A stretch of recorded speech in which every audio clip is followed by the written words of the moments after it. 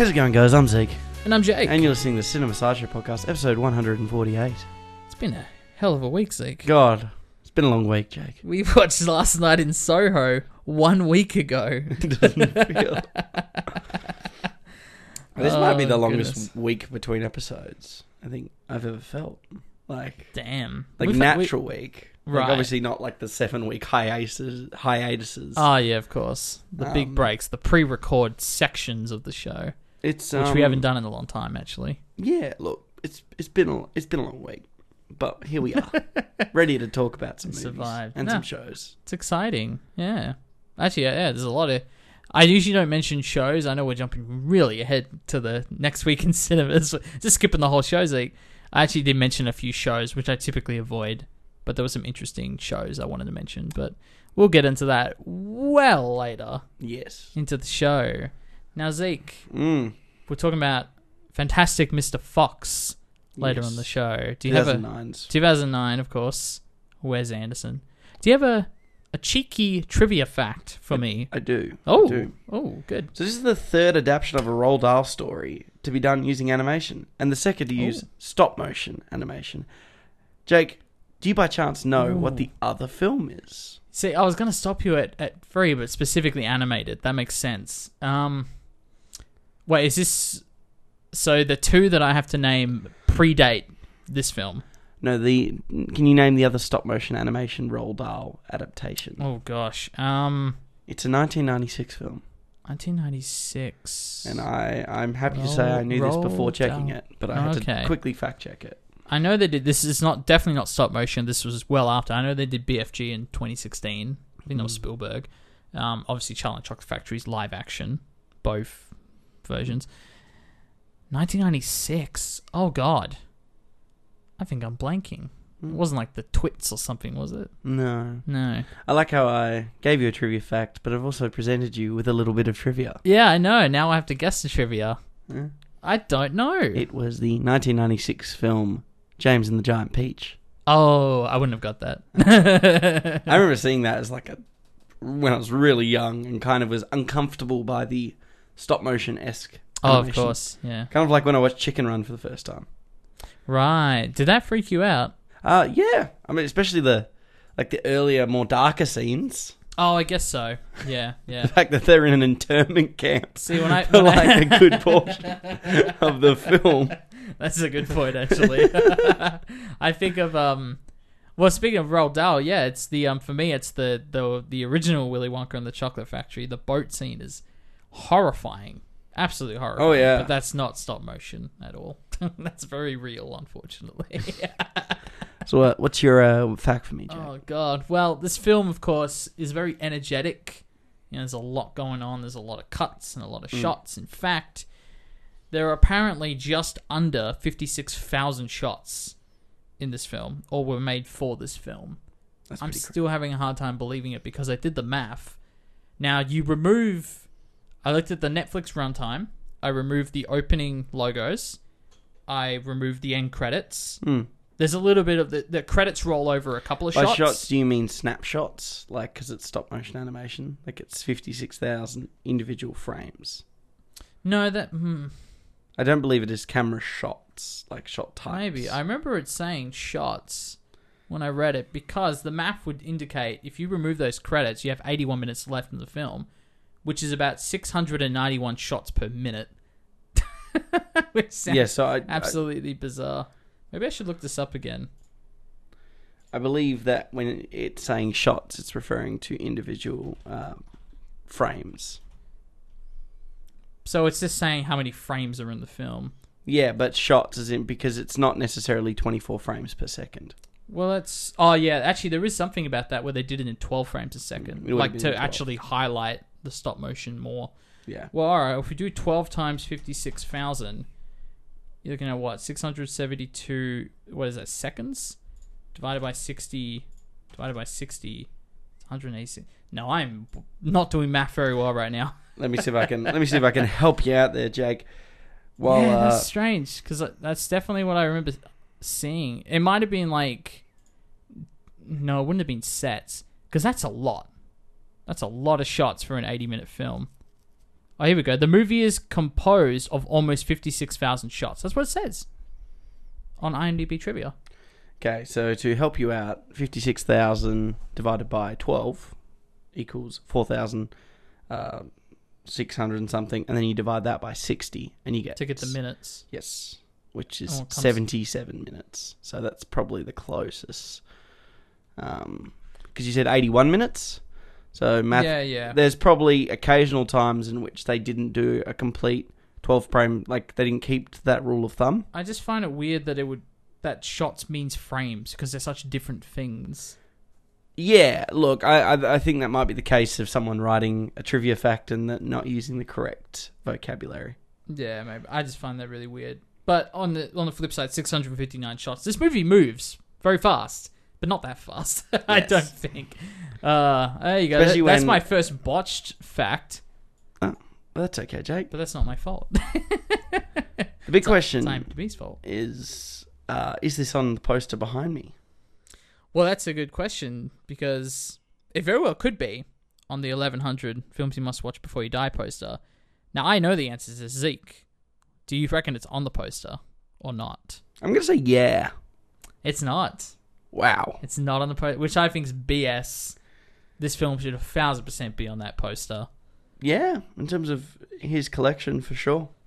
This film came at a real turning point, and there's going to be a lot of really interesting conversations. Is this a children film in the second half of the show? Yeah.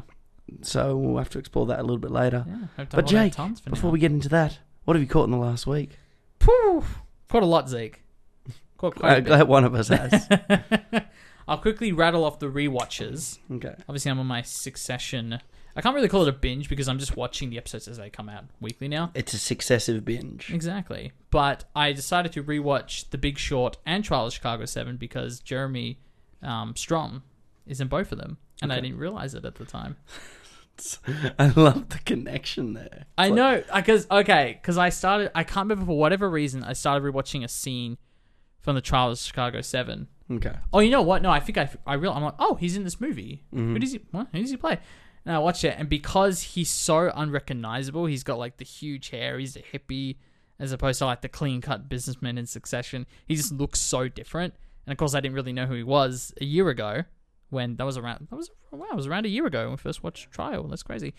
I was blown away. I was like, oh my God, that's Jeremy Strong alongside Sacha Baron Cohen. That's amazing. So I rewatched those two films, and I gotta say, Trial of Chicago 7 holds up really well.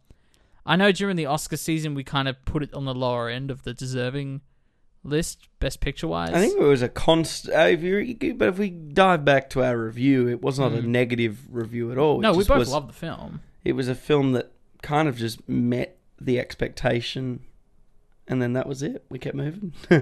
Yeah, well, I think. I remember we talked about this as well. It was like once you start pitting films against each other in like a competition sense, you start talking about films in a very different way. And I get really hyped up in it. You know, I'm always the one sort of pushing like, let's talk about the Oscars and stuff. But I kind of don't like that competition because it's like, well, you can compare it to the other films that season, like Minari and Promising Young Woman, Nomadland, and those films like that. And they're all different films in a lot of ways. And I don't like talking about them in that competition sense. But I was glad to rewatch and be like, no, this is still great. It's very entertaining. I still love the dialogue. The performances are great. I think I love everything about it. Well, most about it. Now, Zeke, I want you to tell me what you want to hear first, because I watched 2 A24 films that came out this year. And I also watched 2 Marvel films that came out this year. Lordy. So what do you want me to talk about first? To be honest, I would like to start with the A24. I'd like to cleanse my palate with some fresh, welcoming indie cinema. For diving into something probably... knowing the 2 that they are, I know them all. Right, of course. Yeah. Obviously just by process of elimination, so... Which is a lot. There's still like 8 properties this year of true. MCU films, so... Just hit me up with those A24s. Alright, I can totally do that. So the first one I finally watched The Green Knight, which is on Prime Video right now. And I knew going in, it's like, okay, the trailer looked really excellent, and it's sort of this medieval Arthurian sort of setting and all of that stuff. I was like, I'm not really like a huge fan of that time period or the lore behind it or anything like that. But, you know, I'm of course open to all kinds of films. And I knew it was meant to be quite slow. I know a lot of people are like, oh, it's very slow. It doesn't really move. I thought this film was excellent. I thought it was fantastic. Right. Now, it's very different to when I think of like these big epic, you know, period quote unquote films, you know, like the Ridley Scott epics, for example, like Gladiator and things like that. Sure. Or even you go to films like, you know, even Last Duel that just came out. Yeah, exactly, which I still haven't seen. This might be the best week for me to see it because I got actually a bit of time off. But no, exactly, that's a perfect example right there. When you think of those films, you think of very straight-laced films with, you know, great cinematography, great performances, but they're not very flashy films. Like they create authentic sets and authentic costumes, but in terms of the editing and the way they're shot, it's quite authentic and straightforward. And I found this film to be shockingly artistic in the way it's edited, the way it's shot, the lighting, a lot of those sequences, the sort of blending between what's real and not real, the relationship the camera has with the audience versus the protagonist. I'll delve into that a little bit more in a minute. But I found all of those things to be surprisingly ethereal and, yeah, like artistic and quite experimental in some ways, which I was surprised because you're right. You think of these epics as very straight-laced films where it's about the authenticity and sticking to that story.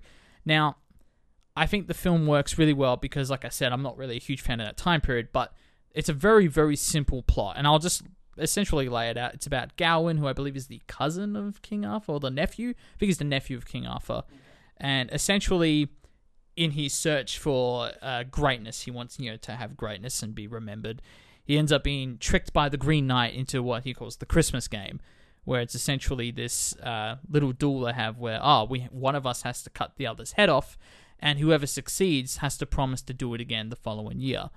And he's eventually tricked because he beheads the Green Knight, who is sort of like this tree bark figure. He's like this big looming monster who just wakes up, picks the head up, and says, "See you in a year."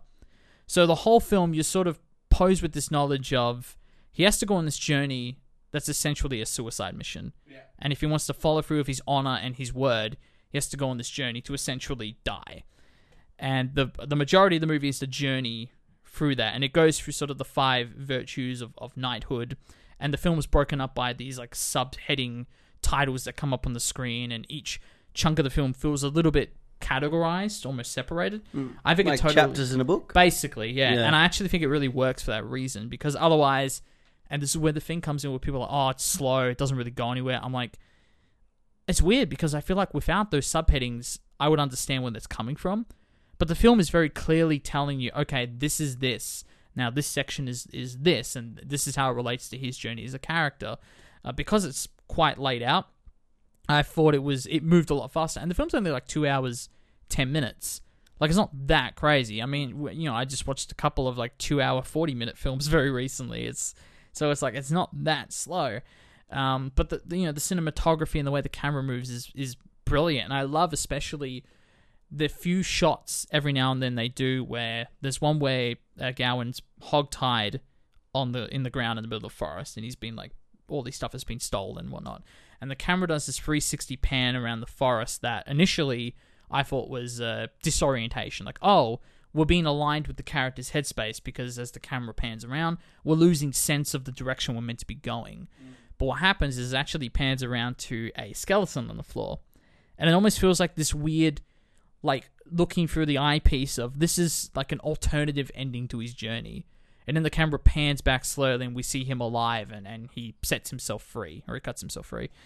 And then there's another example where he's in this cave and there's this fox that's been following him. And you can tie the fox and, again, the virtues of being a knight and all of that into sort of the lore and what it all means externally. But when he throws the rock at the fox, like, oh, get out of here, the camera tracks the fox behind the rocks. It's like, okay, we're tracking to this other entrance, so we anticipate the fox to, you know, pop its head out on the other end. So the camera is telling us something that we now know. We know the fox is going to appear on this part of the screen. But the way it tracks, it feels like a POV shot of Gawain, who I should mention is played by Dev Patel. How's his performance? Oh, he's excellent. He's excellent. And I say this as someone who I wasn't a huge fan of the David Copperfield film. I was bored to death watching that film. He is excellent in this. So I want to point that out. But what's interesting is, even though it feels like a POV shot, when we cut back, we then see Gowan's reaction to it. Another example of the camera disaligning ourselves with the protagonist, where the camera has a stronger semiotic relationship to us, the audience, than to its own protagonist, which I thought was really interesting. And I probably wrote that in way too much detail on my Letterboxd review, but it's out there. So I thought this film did a myriad of wonderful things, and I loved how sort of personal it was. You have the Amazon Prime X-ray trivia thing that like comes up if you wanted to. I think it's a little intrusive, but it's still interesting. I was able to learn like the opening narration from the director and his wife. It was actually their voices mixed to create the narration at the start, which I thought was quite clever. And then it went on about how Gowan's yellow cloak is the pattern on it is actually just the thumbprint of the costume designer's husband. Which little details like that, I'm like, it's cool to see. It's like you said, Zeke. It's more of the indie film train where there's those nice little touches of like the crew being a family and like their wives and their kids and stuff and getting involved in. Well, it's what makes it kind of feel like a small community. Isn't it? Yeah. No, I thought that was a great touch. Now the other A24 film I caught was Zola. So this had its preview screening at Luna. I think I mentioned it last week, and it'll have its wide release in a couple of days. So it's very exciting. But I gotta say, Zeke, holy crap, I could not believe how good Zola was. Yes, I'm just reading a review right now. My 4.5 star. It's one of my favorite films of the year. Honest to God. So for those who don't know, Zola is the pretty much based on a series of tweets.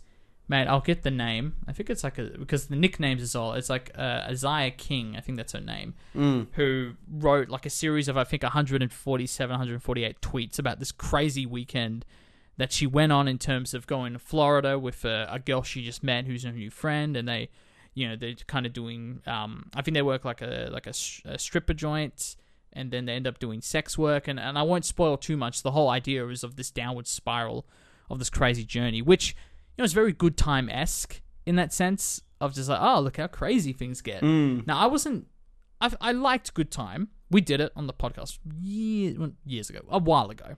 It was like episode 9.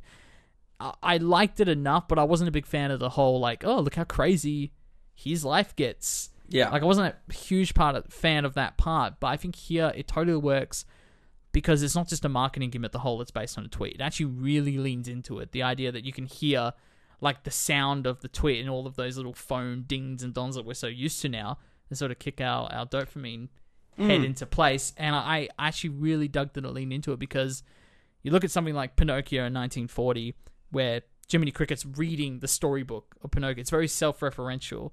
And then like you got Ang Lee's Hulk where it's edited like a comic book. They got like the frames within frames and like we're constantly jumping around.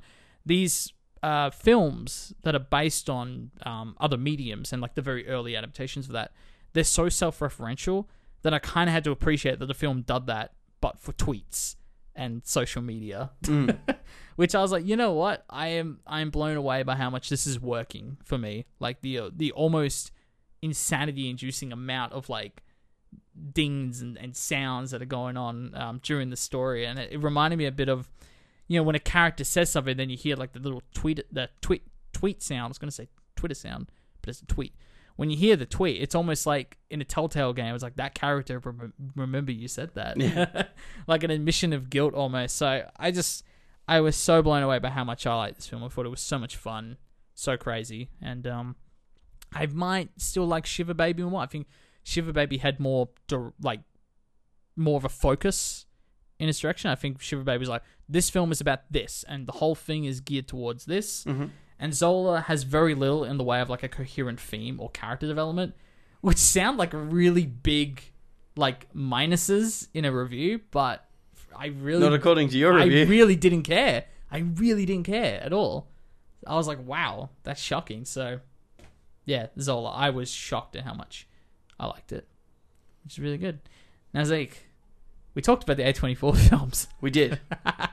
Are you ready to talk about the latest MCU films? Yeah, no worries. That I caught. So I'll go them pretty quickly. I imagine we potentially will talk about this when we do, I guess, Spider-Man later. I think that's the only one left. Or the only movie left for the year. Only one left. Yeah, there's only one left, Zeke. There's only one to go. We've almost made it for the year. Oh, and there's Hawkeye as well on Disney Plus. 2 left, Zeke. Only 2 left to go in November.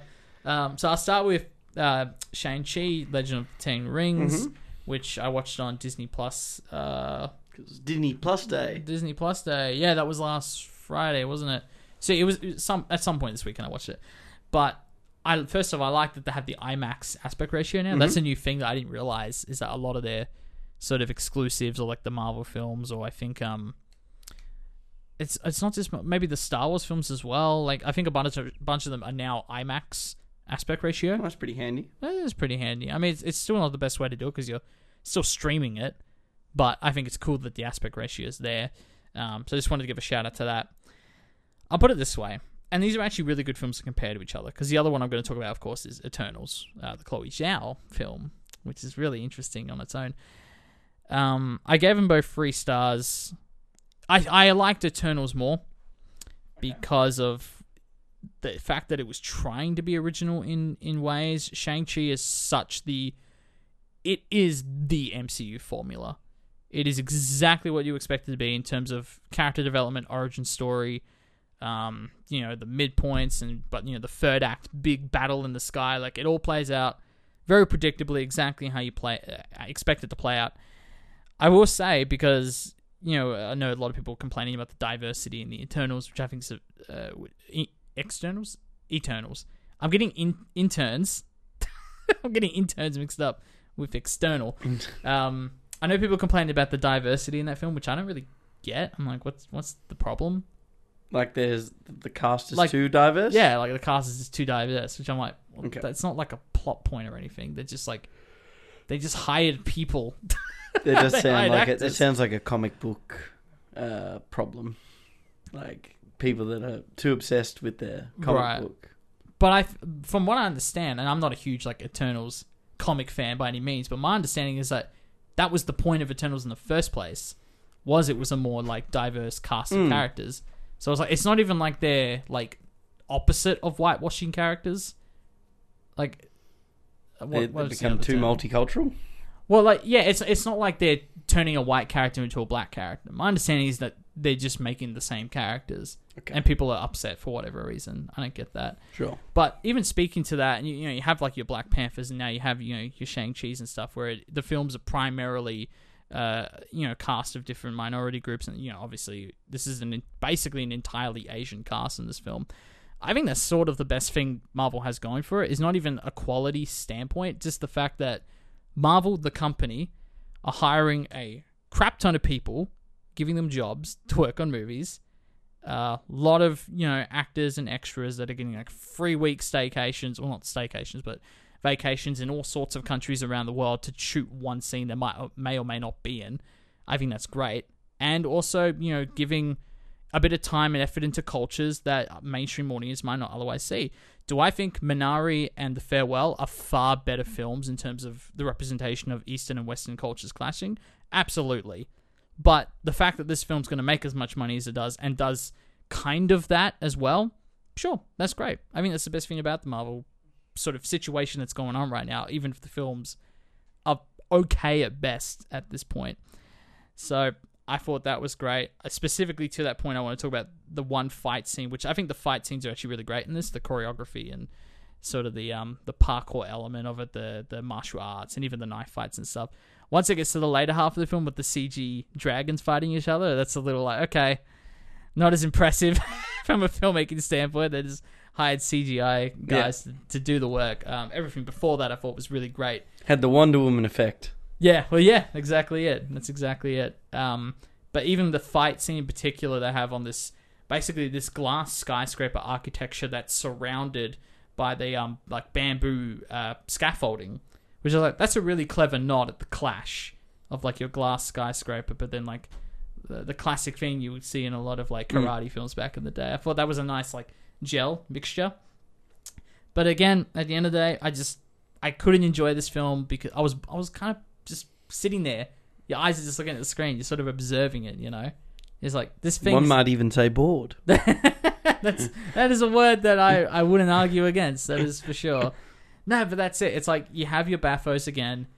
I love Awkwafina. She's great. But God forbid they cast her in this film to just say lines with a funny inflection and the audience will laugh. I'm sure they did. But watching this by myself, I'm not laughing. I'm like, I don't care. The Mandarin's like rant about Planet of the Apes. It's like, I don't care. I don't care. Like, this isn't funny. I don't know.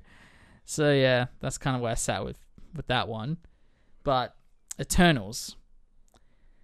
This is the first MCU film that I think focuses more on theme than character, which I think is really fascinating. Mm-hmm. You know, you look at Shang-Chi, it's about Shang-Chi. Look at Doctor Strange. It's about Doctor Strange and his hands. Look at, these other other MCU films have like wider connections, but I'm telling you, this is the least personable MCU film in the sense that, the characters are there and they have quips and you're going to like some more than others. Sure.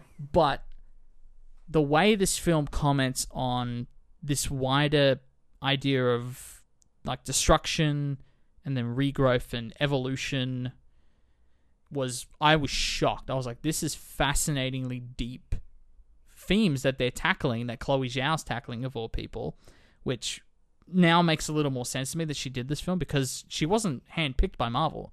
She put her hand up like, I want to make a Marvel film. And a lot of it was based on the fact that she was, a huge fan of like manga back when she was younger. And I really appreciate the fact that she can go back into her early filmmaker, younger side of herself to make a film like this. Because obviously she's a lot more interested in, socio-economical politics lately with The Rider and with Nomadland. Or even the short film Daughters she did. Well, this is a bit more like godlike. This film, more than any other MCU film, feels like epic. Like, it's about, this spirituality and religion and like gods feel like actual gods. Not like Iron Man. Hey man, he's hard to kill, that Iron Man. The real question is, Jag, what was the first ever intimate scene in Marvel MCU history? How did that go? It was like 30 seconds of two characters making out.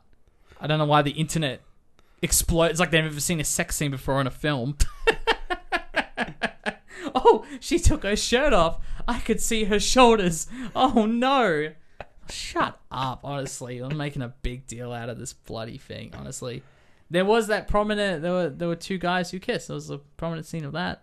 They didn't like hide it like in Star Wars. Oh, but they did. Did you not hear? Oh, did they cut it? They cut it out of like 4 different regions. That's annoying. Yeah, at least this one, it was more prominent. Like, it was actually like two actual characters who kissed, and it's like, that's the shot. It's not like people are celebrating in front of them as they're kissing. Like, they're trying to block out the shot. One of the funniest things. So I'll give them credit for that. It was like in like Palestine and like... Okay. There was like 4 or 5 different countries that like cut it out. Yeah. It's tough because like that's more commentary on those countries at the end of the day. It is, but the it's alternative also... is the film never plays. So it's maybe the film never plays. That would be taking an ethical stance. Though. Yeah.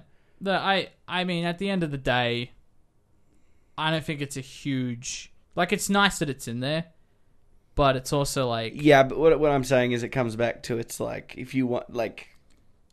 This is where we come back to that passive progressivism that we've talked about with Disney. Well, that is a case in point example. Yeah. Well, I'm at that stage because I don't expect Disney to lose billions of dollars on a social issue that they have no... Frank, I'm going to say they have no reason to be concerned with. Yeah, but it's also an issue that they make themselves concerned with it because of the notions, like the capitalistic notions behind it.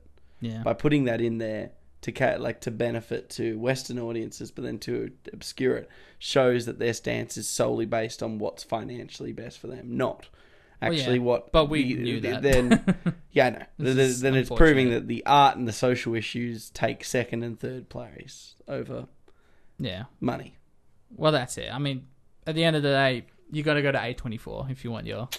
if you want your artistry, exactly. That's why I asked for it first. Yeah, no, that's it. I like it. But yeah, I would say, The Eternals is the most ambitious film that they've ever done, and I'm including Infinity War and Endgame because those are ambitious for the size of their cast and the objective of wrapping up an 11-year-old story. Mm-hmm. yes, that is very ambitious, and a lot of people flock to see it, including us. I never ended up seeing it twice, actually. I just realised that. Neither. I still haven't seen it since we saw it. Oh, wow. Okay, well, I've definitely rewatched it since it came to DVD, but I feel like this just feels... The ambition comes from all sorts of different places, like thematically speaking. I think it's really cool. That said, the film is still 2 hours and 40 minutes. There's still a lot of sort of hit or miss jokes based around Bathos and you know, you got your cameos at the end there. I will say the cinematography is great. There's a lot of great shots that authentically reminded me of like 2001. Just some great like wide shots of like nothingness in space, but making it beautiful. The end battle, sure there's CG, but it's on like a clear beach. You can actually see the action. Mm-hmm. It's actually kind of on the ground, which is somewhat better than dragons that aren't characters fighting. or two Venoms fighting each other. I haven't even seen the new one. I'm so excited, man. I'm talking about the first Venom, man. The goo. Remember the two goos fighting each other? I didn't ever see Venom. Oh, you got to get on it, mate. I got scared by your scathing review. Oh, it's funny. Plus, I didn't care for it. No, you have no reason to care. It's Venom. Venom. Not like that dude who saw it 15 times. Oh, that guy's my hero. The last thing I'll say before I move on is... I like I said, I didn't think it was excellent. I thought it was bold and interesting because of the thematic relevance. I was surprised at how satisfied I was by the sort of the questions going in of, well, why didn't they help with Thanos? Where have they been for 6,000 years? Like, why isn't... I would say I was quite surprised. They do the whole thing where a character just flat out asks that question, and you sort of roll your eyes like, man, this is cheap. But I will say the effort the film goes to tie the plot around the fact that they can't intervene with things, and that there are certain characters that are having like complete crises over the fact that they have the ability to help people through wars and through conflicts and just are bound to not to. They tied it so well into the plot that I thought I really liked the way they did that. But will they feature in future movies? I think so. The end credit scene sort of gave me that vibe, but they're expanding the character roster, and I will say it because if you cared, you would have seen it by now. That's all I'm going to say. Sure. But Mahershala Ali's voice is in the post-credit scene. So it's like, there's your Blade tie-in, for example. So I don't know if that means the Eternals are in Blade, but it's like, that's their hint of going forward, I guess. Cool. But, yeah, they're both okay. That's my takeaway from those. They're okay. Dramas. Well, thank you for sharing, Jake. No, it's all good. It was a big week. Yeah, it was. Do you have anything you'd like to add in the career section of the show? Not necessarily. Still got to edit that video. No dramas. Well, it is time for us to move into our film of the week. But Jake, what are we watching? This week on the show, Zeke, we're watching Fantastic Mr. Fox. Who am I, Kylie? Why a fox? Why not a horse or a beetle or a bald eagle? I'm saying this more as like existentialism, you know? I don't know what you're talking about, but it sounds illegal. Wes Anderson creates a triumph in animated storytelling. Honey, I'm 7 non-Fox years old now. My father died at 7.5. I don't want to live in a hole anymore, and I'm going to do something about it. Don't buy this tree, Foxy. This is Bogus, Bunce, and Bean, 3 of the meanest, nastiest, ugliest farmers in this valley. You're moving into the most dangerous neighborhood for someone of your type of species. Your comments are valuable, but I'm going to ignore your advice. The cuss you are. Are you cussing with me? No, you cussing with me? Don't cuss and point. You're gonna cuss with somebody. You're not gonna. Just buy the tree. Okay. Mr. Fox, a family man, goes back to his ways of stealing, unable to resist his animal instincts. However, he finds himself trapped when 3 farmers decide to kill him and his kind. Ooh, that sounds dark, Zeke. It does sound dark. What a dark movie. This is obviously from director Wes Anderson, our third Wes Anderson film on the show. Yeah, wow. That's got to be one of the most covered directors on the show. Yeah, well, it's... we did 2 Tarantino. We've done 3 Sofia Coppola films. 3? I think so. Have we done 3? No, I think 2. Did Lost in Translation get an episode yet? No, we have not done so Lost in 2. Translation. Sorry. Yeah, no, good call. This is definitely up there, though. Yeah. Yeah. Interesting. And of course, I think the first Kubrick's animated had film. 2. Yeah, 2001 and The Shining. Shining. Yeah, we got to do Eyes Wide Shut. And Clockwork Orange. Yes. Oh, God, yes. So- Yes, we definitely got to do that one. He would definitely be up there, though. Yeah, and this is Wes Anderson's first animated film that we've covered. We haven't done Yeah, Isle of Dogs obviously, yet. prior to this, he had sporadic examples of stop-motion animation in some of the films that preceded this one. There was a little bit in Steve Zissou, and I think there's a little bit in Steve Zissou, and I want to say Moonrise Kingdom, but that came after this film. So Yeah, I think that was 2012. he really kind of homogenized them post this film. But there were Steve Zissou was the first example he used stop-motion animation, to my knowledge. Well, I can't remember off the top of my head, but like you can just watching this, you can tell. Like, okay, there is clearly an authentic love for stop-motion animation here, in terms of his history and passion. For Yes, it, I guess. especially following this film. You know, you look at Grand Budapest, Moonrise Kingdom, and Isle of Dogs. All of them are either completely animation or feature quite significant elements of animation. So, and I assume the film that comes out later this month, French Dispatch, will feature in the same conversation. Yeah, it's funny because we saw the trailer for that recently in the cinema, and that was us, yeah. Was it? No? I would assume that came in your screenings last week. It must It have. was Zola screening, maybe. Maybe. Wasn't Oh, in, no, you're right. I think it was my Zola screening. Wasn't in. No, the, you're totally right. It was Yeah. the Zola screening, yeah. But stylistically, that film looks all over the place, which I kind of am excited for in that way. So there probably is some animation in there somewhere. I would assume so. But yeah, so Zeke, Mm. we've both seen this film before. Neither of us are virgins to the Fox. Yeah, this was my first time since the film came out, though. I saw Wow, this, okay. I saw that's this right. film in cinemas. You did say that last week, yeah. I saw this film for the first time. I checked. It was our Joker episode when I first saw this film. And it's an interesting film because obviously seeing it as a 12-year-old and now seeing it as a nearly 24-year-old.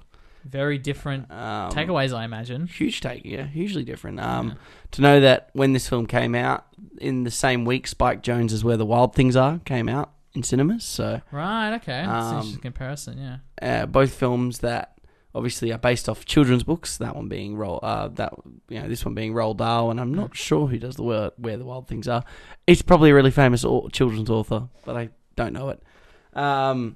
And both of them having kind of adult-esque tones to them, or at least undertones. Yeah, and I think it's funny you mention it because, Where the Wild Things Are, it was around the same time I saw that film for the first time, a couple of years ago, and I didn't like it as much. I definitely thought it was more jarring, sort of the tonal misdirect almost of like a children's front cover, but the inside of the book is a bit more sinister. And I think this film, Fantastic Mr. Fox, I think it absolutely nails sort of the tone and aesthetic of what is ostensibly a children's story, but has a lot of elements that are not really children's elements. It treats the audience very respectively, I think. I think it comes back to, and obviously this is going to be a pretty continuous conversation as we, although this is not a director's corner, but talking about, this being our third Anderson on the show, and as someone who has seen every single one of his films, there's definitely a consistency in his tone where he takes the perfect balance of adults acting like children and children acting like adults. Yeah, that's actually true. That's a consistent follow-through with literally next to, I would say, all of his films to an extent.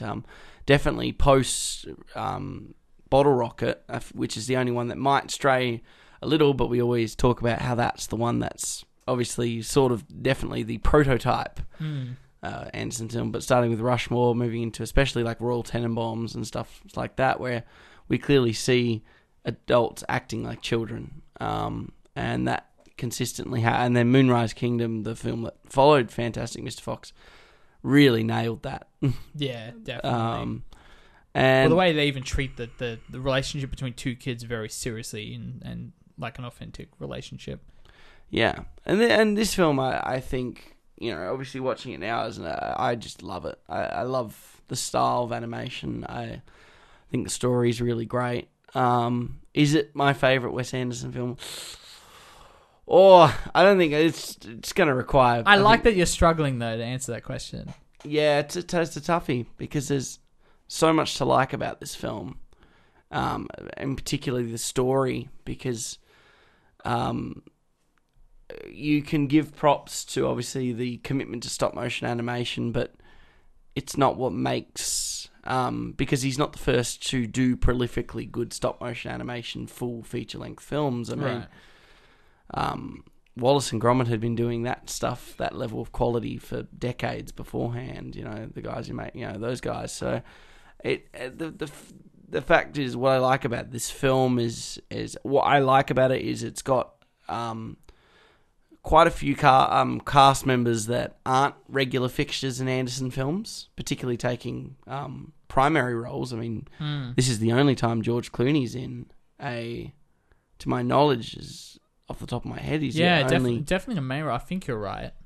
I'll just double check that. He might have done some cameos, but yeah, like George Clooney, he's more of a bloody, what's it called, the Coen brothers type staple. But even just flicking through this, he's not really in pretty much anything else they've done, actually. And even Meryl Streep, to have her as the wife character, I mean, she is not a regular fixture of Wes Anderson films either. Not like a Tilda Swinton is. Or an Owen Wilson, for example. Yeah, or Bill Murray, which, and they're still in there, obviously. Like he does still keep most, he does once again keep consistency with, like I said, there is a Owen Wilson cameo in this one. Jason Schwartzman is Ash, so still an intrinsic character. So it's really interesting. I have to ask you, do you think this film is a children's film? In a lot of ways, no. And the comparison I want to make here, I haven't rewatched this film when I was an adult, but I have a feeling I would have reacted to it the same way I would have reacted to this film. I'm getting all my pronouns mixed up right now. Rango. The animated film Rango. Another film I saw only when it came out. Right, well, see, that's the thing. I watched that as well. I was like, younger, I guess, maybe, 10, 12, 13, I think that film maybe came out the same year or next to the same year as this one. Yeah, probably. I really can't remember, to be honest, but I remember that being an animated film that I just didn't 2011. get. 2011. Okay, so a couple of years. So I would have been at least 14. I didn't get that film at all. And I imagine I would 1,000% get it now, watching it. And I feel like Fantastic Mr. Fox would have been the same way. Isn't that it on the surface, yes, it's a children's film. It's animated, and the characters are all really fun and energetic and kind of kooky. And of course, it's based on a Roald Dahl book, which I'll quickly mention is funny because the opening of this film is the Roald Dahl book, which is exactly what I was talking about with the Zola self-referential stuff. But there was a neat little touch to make that point. But I think all the staples of being a children's film are there, but part of me thinks it makes more sense to adults in a lot of ways, because a lot of the themes are a little darker than you would expect them to be. Yeah, I think I want to kind of throw this in the works. You take the Pixar formula where all of those films are most definitely children's films, but adults can get alternative readings out of them. I think this is not one of those films, because I remember seeing this film as a 12-year-old and enjoying it, but not really understanding it. That's I exactly think. it, yeah. And by not understanding it, I mean, it's not like when I watched Toy Story as an 8 or a 9-year-old, and when I understand the plot very clearly. Yeah. It's a very basic plot. He's the new, Woody's the favorite toy. New toy comes along. Yeah. He gets jealous. The point for point is something, so the Pixar formula is a child can understand it, but then a parent can take a different reading out of it. Or there are little bait throws, so the parent goes, I find that funny. My kid won't really understand that, but I'll understand that. Yeah. Especially when you go into the later Toy Story films, it definitely flips itself a little bit. I think it's comparable because I would argue Fantastic Mr. Fox is a similarly simple plot, but the way that it's portrayed throughout the film, the speed that it goes at, the kind of dialogue that they're using, the witticisms of it all, I think those are the things that are more geared towards adults. I think Toy Story is equally simple in the plotting, but in terms of the dialogue and the presentation and how things are, the types of jokes they make, it's easier for kids to buy into the aesthetic of it. I think that's the key difference between the two. I think I just don't see this film, and it kind of actually speaks volumes, because if you look at its box office return, it wasn't a great return. I think it made just a little over 40 million, which is not a lot for a film that I believe it was released in September or October. So it definitely had the promise of being a school holiday kind of film if it had the legs, and it clearly had this critical disconnect where it kind of was met with, I don't really think this is for kids, and to be honest, it's someone who saw it as a kid didn't really fully understand. It's like little things, like things that now I laugh at and find funny, but then and then find the heavier scenes I understand more. It's honestly, it's sort of like, and obviously it's a weird comparison, but it kind of is apt. It's like, we joke about it, but we take Ants for example, a kids film that uses way too many very obscure, like Woody Allen's the main character, and it's like, what 6-year-old is going to appreciate Woody Allen's? I think that's it. That's the key like Toy Story, it sort of sells within its own sort of image, but Fantastic Mr. Fox, a lot of people are excited for this because, it's a Wes Anderson film, it's sort of from an auteur director, this is the cast, George Clooney, Meryl Streep, and, Bill Murray, and all these people that are, a lot of them are staples of Wes Anderson's career. I think this film, in terms of the intriguing side of it, appealed to people who are already fans of his work. No, not children. No, 100%. Like, and I find that's where it's. That's why I would say it was. Yeah, you either have to be a fan, and I think to really be a fan of his work, you have to be adolescent at the minimum, and then upwards of adulthood, because like. Adults can sit back and enjoy this film. It's like some things, like although the animation is pretty in itself, it's not. When I say pretty, I'm saying it's really nice color palette and warm and stuff. But that's very Wes Anderson.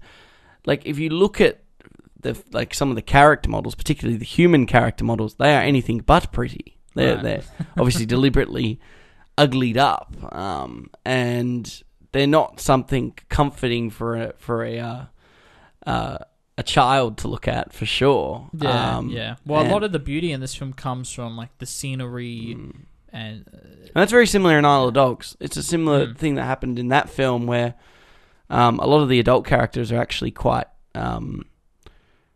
They're not what's part of the prettier side of humanity in that humanity's representation in that film. Yeah. Well, that's the thing. I think especially in Isle of Dogs, the themes are just so much darker.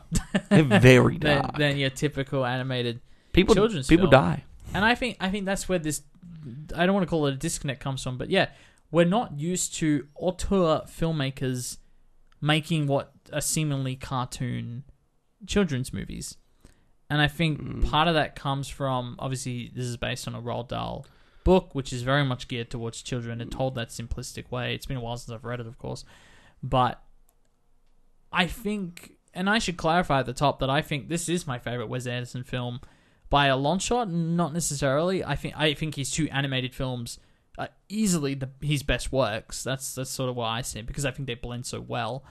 But yeah, I just think it's something that we're not used to seeing even today. Still, like you got, is it Walking Life? Is that what it's called? That's sort of an auteur piece.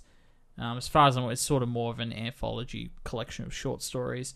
I know that Charlie Kaufman did an animated film that I still haven't seen a few years ago. Well, as I brought up James and the Giant Peach, which was done by Henry Selick. And I remember seeing that film, and I was really young when I saw that film, like 6 or 7, and was uncomfortable. I find this animation style, particularly the stuff from like Selick or Tim Burton's way of doing the stop motion. Tim Burton nails this as well. But it's uncomfortable. Yeah. Like, I watched Corpse Bride when I was too young. Right. Like, and I probably wasn't even that young, but it was just a very uncomfortable film because of obviously the Burton-esque way of covering kind of grimace subject matter. But I wouldn't say Corpse Bride was a children's film. No, exactly. And like, I love Frankenweenie. I thought it was excellent, but it's a black and white film. It's completely gory and in black and white. And if anything, I think this style is kind of strange, because I think it might have evolved to be a style that's shouldn't be associated with children. And because, and maybe once upon a time it was, but nowadays it's like if I think of any contemporary 20th or 21st century examples, like late 20th century, early 20th, none of them I'm like, I would want to show to anyone under the age of like 11 or 12. Okay. But see, that's where it comes from. It's like, it doesn't need to be. No. And that's probably where, the box office sort of, I don't want to call it a failure, but maybe disappointment, if you will. That's where that comes from, I'm sure, because people can't quite tell whether it's a children's film or not, whether they should take their kids out. I mean, I never got taken. It's interesting that people think Roald Dahl's like a pure children's author. But he is, though.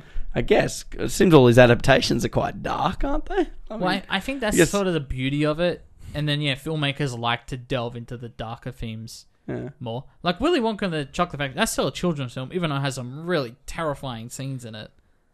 Which, I mean, I hate the 2004 one or 2005 the remake, one. yeah. The remake. I mean, I'm a big fan of the original. But, yeah, definitely some stuff in there that's quite dark to think about. The whole idea is kind of dark in itself. Yeah. But I get what you're saying. I do get what you're saying. I think what I like about this film is it rewards an older viewer, much like Isle of Dogs does, and it's the fact it's so timeless. The best thing about this style is how timeless it'll be. Yeah, and I think that's what is most. This is 12 years on, and it hasn't aged today. It doesn't look dated.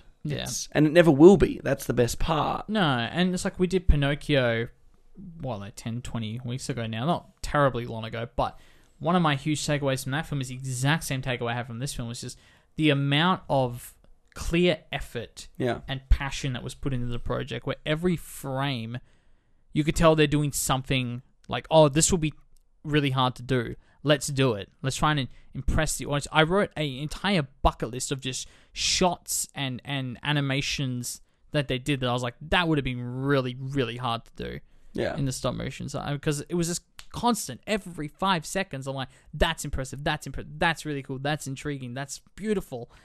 And the amount of energy that, I mean, I know Wes Anderson, he's the guy pulling the strings, all right, you do this, you do that.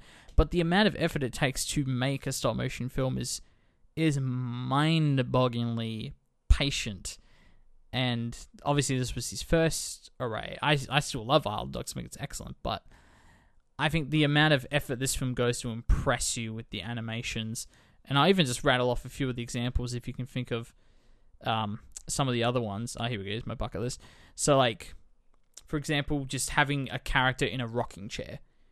Just, you can have him sitting in a chair and, like, blink. Because like, no, let's get this rocking chair and get the animation of the rock correct for this entire scene. For no other reason than just it will add intrigue and some movement and energy to the scene. I love the characters you get, the incapacitated characters you get crosses in the eyes, which that's not really an impressive thing, but it's just kind of funny and cute to see. Even the swirly eyes. Yeah. No, but that's exactly it. And like mixing those different types of animations. The scene when it's him and Felicity Fox, they're having like their big heart moment in the sewer, and they got the water reflection, like the wavy effect on the walls, while animating the characters moving and talking. Like, how the hell did they do that? It's crazy, isn't it? It's mind-blowing. When you actually sit there and think, how do they animate this frame by frame? The scene with the guitarist, which I think I've actually got his name here. Petey. Petey, when he's playing the guitar doing the song. Like, even just the way the strings move, like, that wouldn't have been that hard. But to animate it in a way where, like, the clay of the string stays straight, even though it's being bent up and down by his playing. Like, just little details like that. It's like, that would be a nightmare to do. And every single scene, it's constantly creating these really impressive scenarios. But then even the odes to other, more simplistic modes of animation. I love the shot. It's towards the end when we're looking through the bottom glass view of the helicopter, where you see the pilot's feet and then sort of the flat scenery below. That's just like an aesthetically gorgeous shot. So I love the film, the pendulum swing of just how many different impressive bits of animation are sprinkled throughout this film. I love the effort. I want to give a shout out to Eric Chance Anderson, or Chase. I wrote Chance. I don't know why. Eric Chase Anderson. Who is that? Is that a brother, or what's the deal there? Be interesting to explore, wouldn't it? Let's find out. I just clicked on Wes Anderson's name. That's Ron Anderson, so there's no details on there. Yeah, it kind of looks like... Well, he's in every single other... Well, from Moonrise Kingdom, Royal Tenenbaums, Life Aquatic, Rushmore. So he's sort of made his way around. But I want to give him a shout out. His performance as Christopherson, which is a great name, is brilliant. Just sort of like his flat delivery. But even just like... Soft delivery. Well, yeah, but even... Like, for example, when he's doing the science experiment... with I can't remember what the animal is, but like the bully character. He is Wes Anderson's brother. Oh, there you go, beautiful. Gotta love him casting his brother and everything. Yeah, but it's like you always talked about. It's like the tight knit family a director builds with the people they want. Well, to work I mean, I think one of the it's like everything about this. We were talking about Tarantino and Wright's connection last week. This was co-written by Noah Baumbach, and yeah, it was. And that's crazy. Which, it's sort of like, you can kind of see it. The mumblecore man himself getting in a film where some of probably Anderson's quickest dialogue's probably in this film. Like, there's definitely more, like, back and forths. I wonder how many pages the script was. Because it was not 80 pages. There was no way it was 80 pages. The amount of back and forth dialogue. But I do find that interesting because it's sort of... It's actually an interesting relationship to mumblecore because, I mean, it's in the title, mumble. The idea of dialogue that's sort of spontaneous and almost non-chronological, that it feels natural. How cool would it be if you had like a Gerwig, Baumbach, and Anderson, like... Oh, like a big collaboration? Even just Gerwig being in one. Right. In an Anderson film would be fun. That wouldn't surprise me. She strikes me as someone who could... I mean, she might have... she's not in this film in particular, but she might have stuck in one. Maybe his next animated film. Oh, that'd be so cool. But no, it's like I was saying with the juxtaposition of mumblecore, where it's like, well, a lot of that is dialogue that... There has to be a certain skill to the writing of the dialogue for it to work, even in mumblecore. Even if the idea is for it to not really make much sense, but it still needs sort of a direction. And I think it works here, where it's just fast-laced. True. But that's the other reason why this is not a kid's film. Because for kids, it's too witty. It's too quick. Like the back and forth, like we were making the cussing joke before, but it's like that whole scene is just, it's hilarious. But you don't really understand why it's hilarious because of how quick the dialogue is in that back and forth. Well, part of what makes that scene funny, and this is something that's constantly done throughout the film, is... the juxtaposition between, this witty, very adult, not adult as in, like, mature, but adult as in, they're very serious conversations about, buying land property and things like that, or the mortality of oneself, where he's like, my father only lived another 6 fox months after myself, before immediately being followed by growling and grueling and, like, ravishing through food like a wild animal.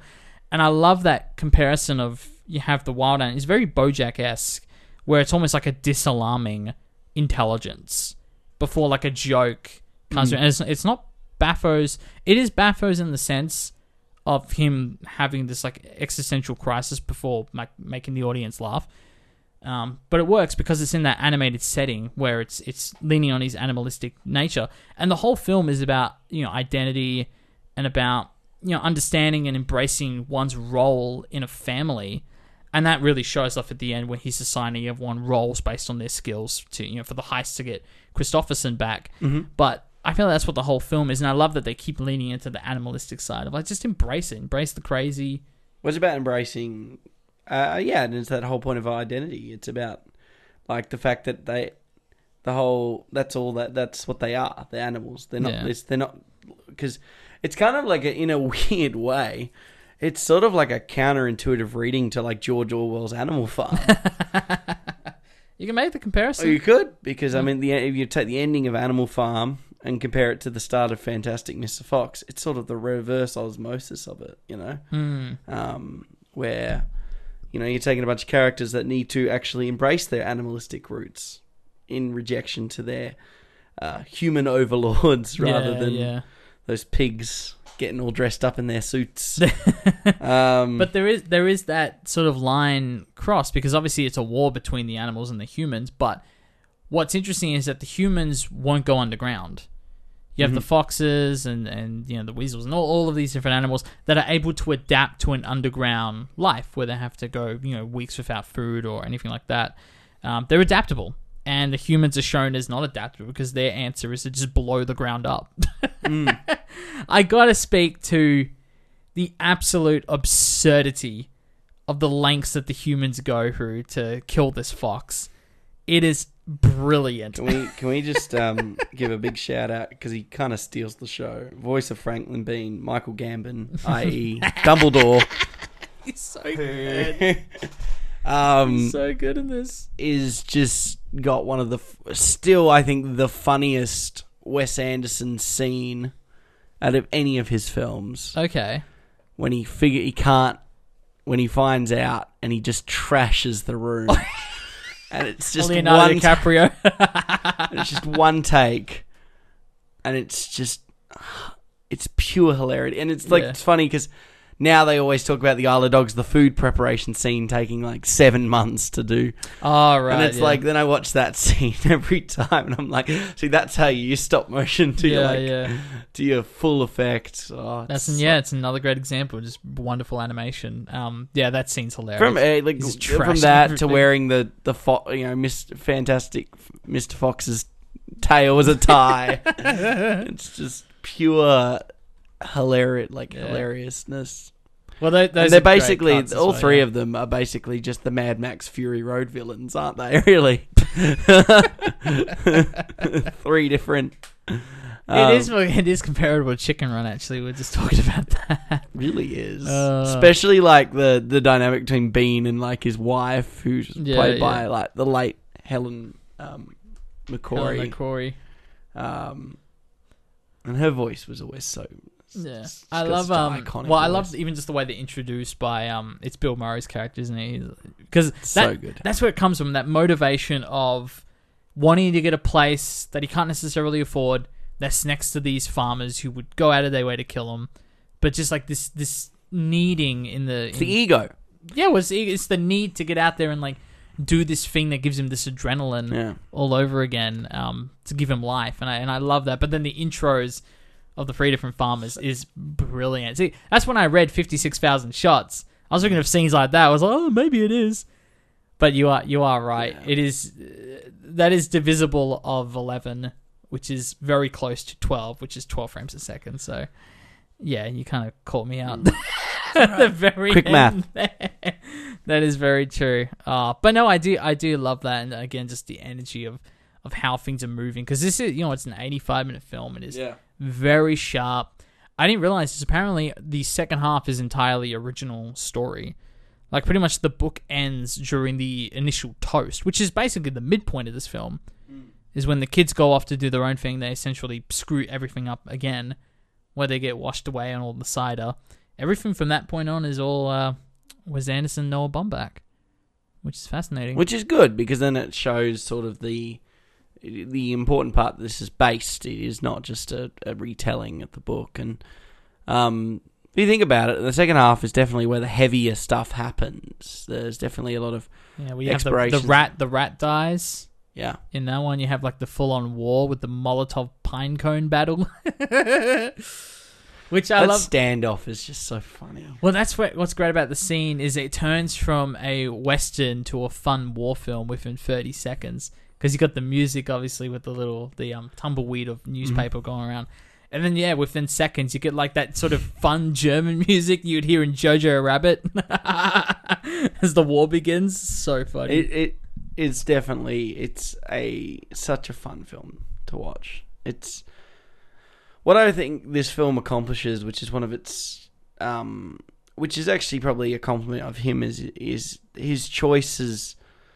When, especially as he moved through his career, he, and we always talk about he does have his regular fixtures, but I do think he really does, and it's commented on his meticulous nature of casting, but his casting is perfect for this film. Mm-hmm.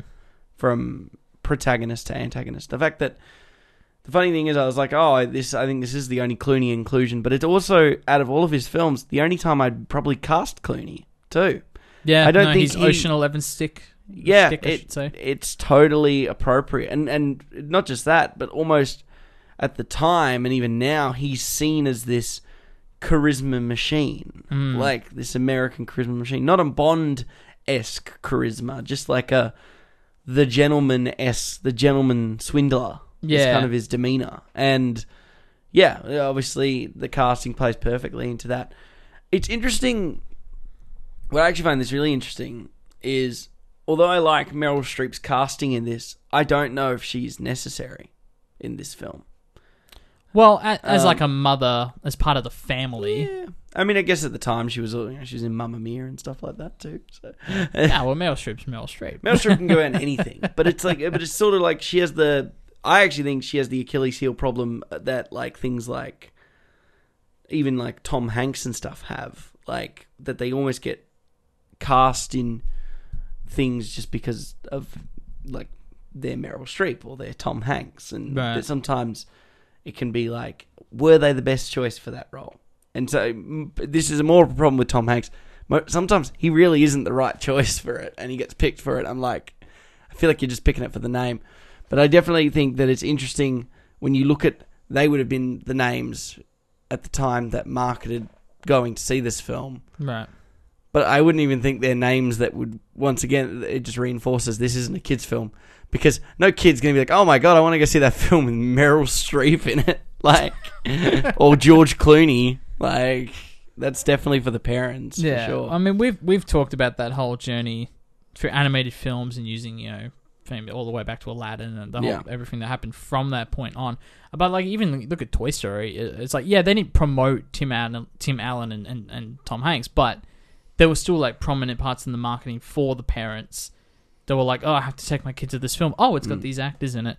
They might have been thinking the same thing, but again, I feel like Wes Anderson never made this film for children. Yeah, he clearly didn't. I don't think so, because he put way too much effort and passion into making it a Wes Anderson film, which typically 100%. Aren't children's films. Yeah. I liked her a lot in the role. I was always thrown up by that. Oh yeah, that is Meryl Streep, isn't it? But I can hear it in her voice. Yeah, the line that kills me. I feel like I might butcher it, but even though if what I think is happening, it better not be. That is a brilliant line. Even just like the cut-ins that are I'm just surprised. Like, I'm surprised like a Tilda Swinton doesn't just get put into it. I believe. I think the rumor mill was pretty strong, but apparently Kate Blanchett was maybe going to play that role instead. And I could actually... And they will work together, obviously, in Steve Zissou. Yeah, and I probably could have seen that casting way more, I think. Like, I think... I don't know, she doesn't detract from the role by any stretch. It's just interesting, the choice, I think, for me. Because every other case has been... But it's interesting how he chooses them and how... Because obviously, he's been told that... And he's had problems with performances in the past. I know he had a real big problem with Gene Hackman because of how he wants things performed a certain way. Yeah, of course. And Hackman didn't like that. It was a real clash. Whereas, we see Murray being... I think literally Murray's in next to all of them in one way, whether it's a cameo or and he is distinct in every role, but then still Bill Murray. So it's interesting. Well, yeah, that's it. He definitely has like the Bill Murray-isms in all of them, sort of that slow, funny. It kind of reminds me a bit of God, how am I forgetting his name? I just watched a special of his a few weeks ago, but just like his delivery is so specific that it always lands. And I'm not going to see him be like, his characters are completely different between every Wes Anderson film, but it's like he serves the purpose that he needs to in each one of them, which I think is excellent. I love me some Clooney. Can never go wrong. His voice is like velvet. But it's like the comparison you made. It's like he isn't Bond. Bond is a little more suave and slow and calculating, and George Clooney is always hyper. Like he's excited and articulate and sounds like he knows exactly what he's doing, but he's really hyper, and that fits this character perfectly. Yeah, if we jump back to our Ocean's 11 review, he's the one that talks. Brad Pitt's the stoic, quiet one. Right. Like, there's that scene in the bar when they've got 10, and he's like, you think we need 11? And Brad Pitt doesn't say anything. And he's like, okay, we'll get 11. Like, it's just all Clooney talking through that scene. Yeah. And, you know, it's like even the way Ocean's 11 starts with, like, Danny being the one who's, like, telling the story. It's like, it plays into his ego. Danny Ocean likes telling the stories. Yeah. No, he's perfectly cast. And it's like you said, it's like he's not really a staple of Wes Anderson, but it is perfect casting regardless. Yeah, well, like I said, I don't think I could think of another one. Yeah, I think Bill Murray could play fantastic Mr. Fox. But it's like even with, you know, Cranston, that wasn't his first Anderson, Isle of Dogs? Yeah, that would have been. So it's like, and I haven't obviously looked at the casting for French Dispatch, but to be honest, it looks a lot like ones who were regular feature. You know, the Francis McDormand, you know, Saoirse Ronan's Benicio in it. del Toro, Timothy Chalamet is back in it. The cast is ridiculous. Yeah. For the French Dispatch. But I think the top billings went to Murray and Del Toro on Letterboxd, which makes me think... My thinking is Bill Murray has a pretty big role in that one. I obviously don't know, but... I think Benicio del Toro also has a pretty big role. So it'll be interesting. Yeah. You also got Edward Norton, of course. I think Christoph Waltz, is that a first? I can't think that of might be a first. Willem Dafoe, he's actually been in quite a few of his films now. Oh, he's in this one. He's the Rat. He is in this one, yeah. Oh, he's so good in The Rat. That's one of the only times I was like, man, Willem Dafoe's like does doing Dafoe really die nice. the most in Wes Anderson films? Did he die in Steve Zissou? No, he dies in Grand Budapest. Goes okay. Flying off. Who dies the most in Wes Anderson films? Good point. But then, yeah. Yeah, and of course, Tilda Swinton. Adrian Brody, is that a first for French Dispatch? No, he's in Grand Budapest. And you're right, of course, he's in and Grand Budapest. Okay. He is also a regular fixture of Wes Anderson. There you go. Oh, and of course, Owen Wilson. Jeffrey Wright, is that you? Yeah. Yeah, look at that. He's not in any others. That's exciting. There you go. So that cast in French Dispatch is absolutely bonkers. Dude, Jeffrey Wright's getting so much love recently. I love it. He's getting a lot of work. Love it. Yeah. It's about time. I remember a couple months ago I watched Ali, and he's just like one of the background people. And then I watched, I'm pretty sure he's in one of those Denzel Washington films. And once again, he's just like the back. I'm like, man, you wait, buddy. 2 more decades of working the grindstone, you'll get your moment. Yeah. Good stuff. No, I do you have anything else you'd like to add before moving into highlights? The only thing I want to mention really quick is sort of the father-son relationship he has with Ash, of course. The fact that he's different. I like that they do sort of that little not facial, but like that hand motion before saying different, which I think is kind of like a nice, nifty way to do it. Even though the Christopherson is different in his own way. He wears like different clothes. Obviously, there's different line delivery, and all of that. I thought you were my partner. Yeah, you betrayed me, or whatever he says. Yeah, I love him. So he's also got great delivery. But I specifically love the relationship they have, where that is such a natural thing for a father who is in a state of longing a different kind of life and wanting to try different things to be more attracted to the off cousin as opposed to the son. I like that arc really well. Like, Yeah. It's pretty played safe. They don't do anything too interesting with it, but I think it works really well within the confines of this film. Yeah, it's really nice. But that's for the most part, I think that's what Wes Anderson does. Is he definitely simplifies relationships down to their bare bones, and then the nuances are what give intricacy and quirks to the understanding of that family dynamic. But that pretty much leads me into my highlight scene. The dialogue exchange that happens between Ash and Fantastic Mr. Fox. About recalling when he found out his wife was giving birth. Yeah, and it's like the little quirks in that scene, like the fact that they didn't know he was a guy or a girl, and Ash interjects. Like, I've always loved those subtle little because it's very Anderson, the direct bluntness, but it's also kind of that's the Noah Baumbach-esqueness of it. Yeah, the gender correction. Yeah, where it's like I could have been either. And it's like, yeah, you could have been, but I'm really glad you're you're my and it's son like now. a really really good moment. So I definitely big fan of that one. Yeah. Well, my highlight scene, I kind of didn't know where to go with this until 5 seconds ago. I was like, oh, that's a great one. It's also a quieter, nuanced moment is when, I guess it's the first night that Christopherson's staying over, and he has to stay in the little thing under the train table that he's got going. He's crying, yeah.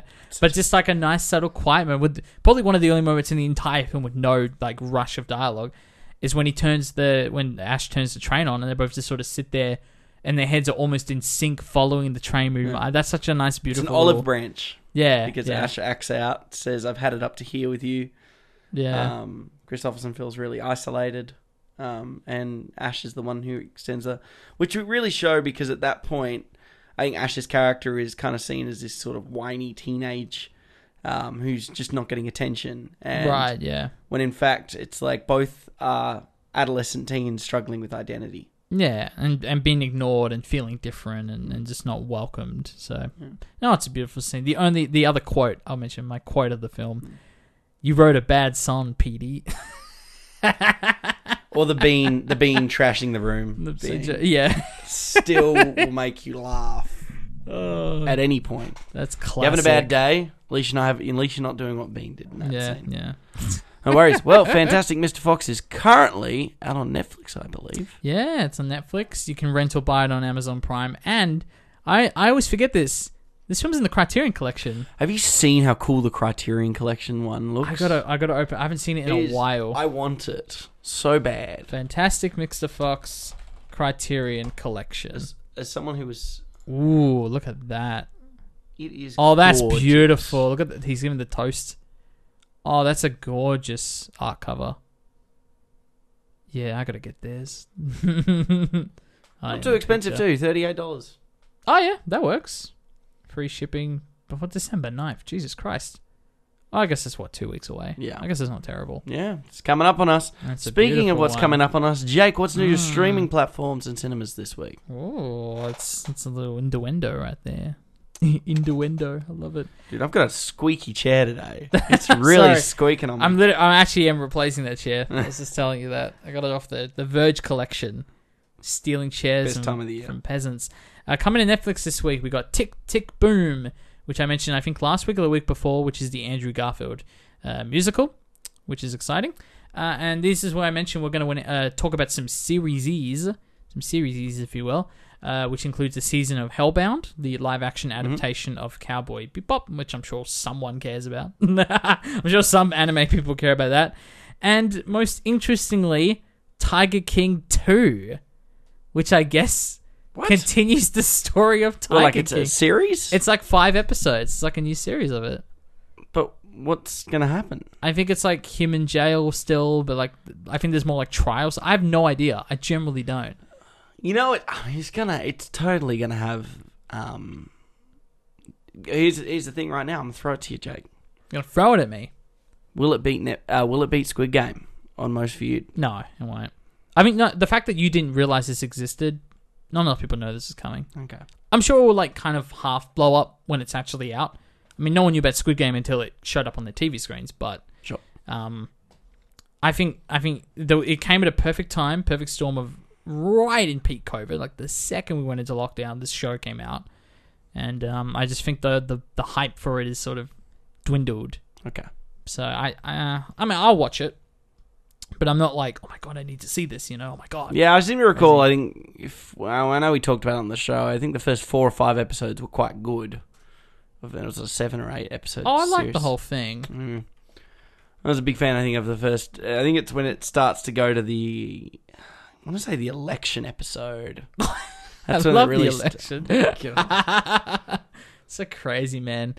Coming to Stan, actually today is a pretty big drop. Just today. You got The Professor and the Madman, Stronger, which I think is a Jake Gyllenhaal film, if I'm not mistaken. National Lampoon's Vacation, and Seven. Big drop. And then coming tomorrow is the Best Picture winner, The Artist. There you go. Which was sort of people's counter comment to Parasite in terms of foreign films winning Best Picture. It was like, well, that won it too. It's like, yeah, but that's a silent film. Doesn't count. Which I actually haven't seen, so I might watch it now that it's coming to Stan this week. Coming to Disney Plus is The Night House, which is the Rebecca Hall horror film. I think it came out earlier this year. Coming to Prime, The Truffle Hunters. You've seen this, Zeke? I did. I went and saw this a while ago. April this year. Okay. It was good. That's very specific. It's good. A couple of trouble films this year between this and Pig. Yeah, exactly. Double feature. Coming to binge this week, you have Elf, We're the Millers, and The Hangover, parts 1 and 3 for some reason. No one likes part 2 anyway, I guess. And coming to cinemas this week, as I mentioned earlier, Zola gets its wide release. Yeah. Last Night in Soho gets its last release. We talked about that last week. So a wide release? Yeah, like proper. Okay. You can still... Actually, no, I think now you have to wait till Thursday. Sure. But then it gets a proper release. So we caught it quite early. Also, Blue Bayou, which is loosely based on true stories, I believe. He's a Korean-American raised in the Louisiana Bayou. Bayou. Yeah, it's Bayou. Yeah. Working hard to make a life for his family, but that is all at risk when he learns that he could be deported from the only country he has ever known. Could be good. Yeah. Sounds intriguing. The Rescue is a documentary from the team that brought you Free Solo, which I think was nominated for Best Documentary. I really enjoyed Free Solo. Oh, nice. There you go. Well, wait, no, I haven't seen Free Solo. I watched Dawn Wall. Sorry. Oh, okay. They came out at the same time. Right. And they were about climbing Yosemite. So annoying. They mess with your brain. Well, if you guys liked Free Solo more than the other one, then now they're putting their attention on the youth soccer team Rescue in the Northern Thailand cave, which was a few years ago now. That was the one Elon Musk got him out. Which I'm always curious because I know they did a drama of this earlier in the year. I wonder what like the Elon Musk of it all is in both these. Who would play films. Elon Musk? He would play Elon Musk. Jesus Christ. Goodness. But that's it.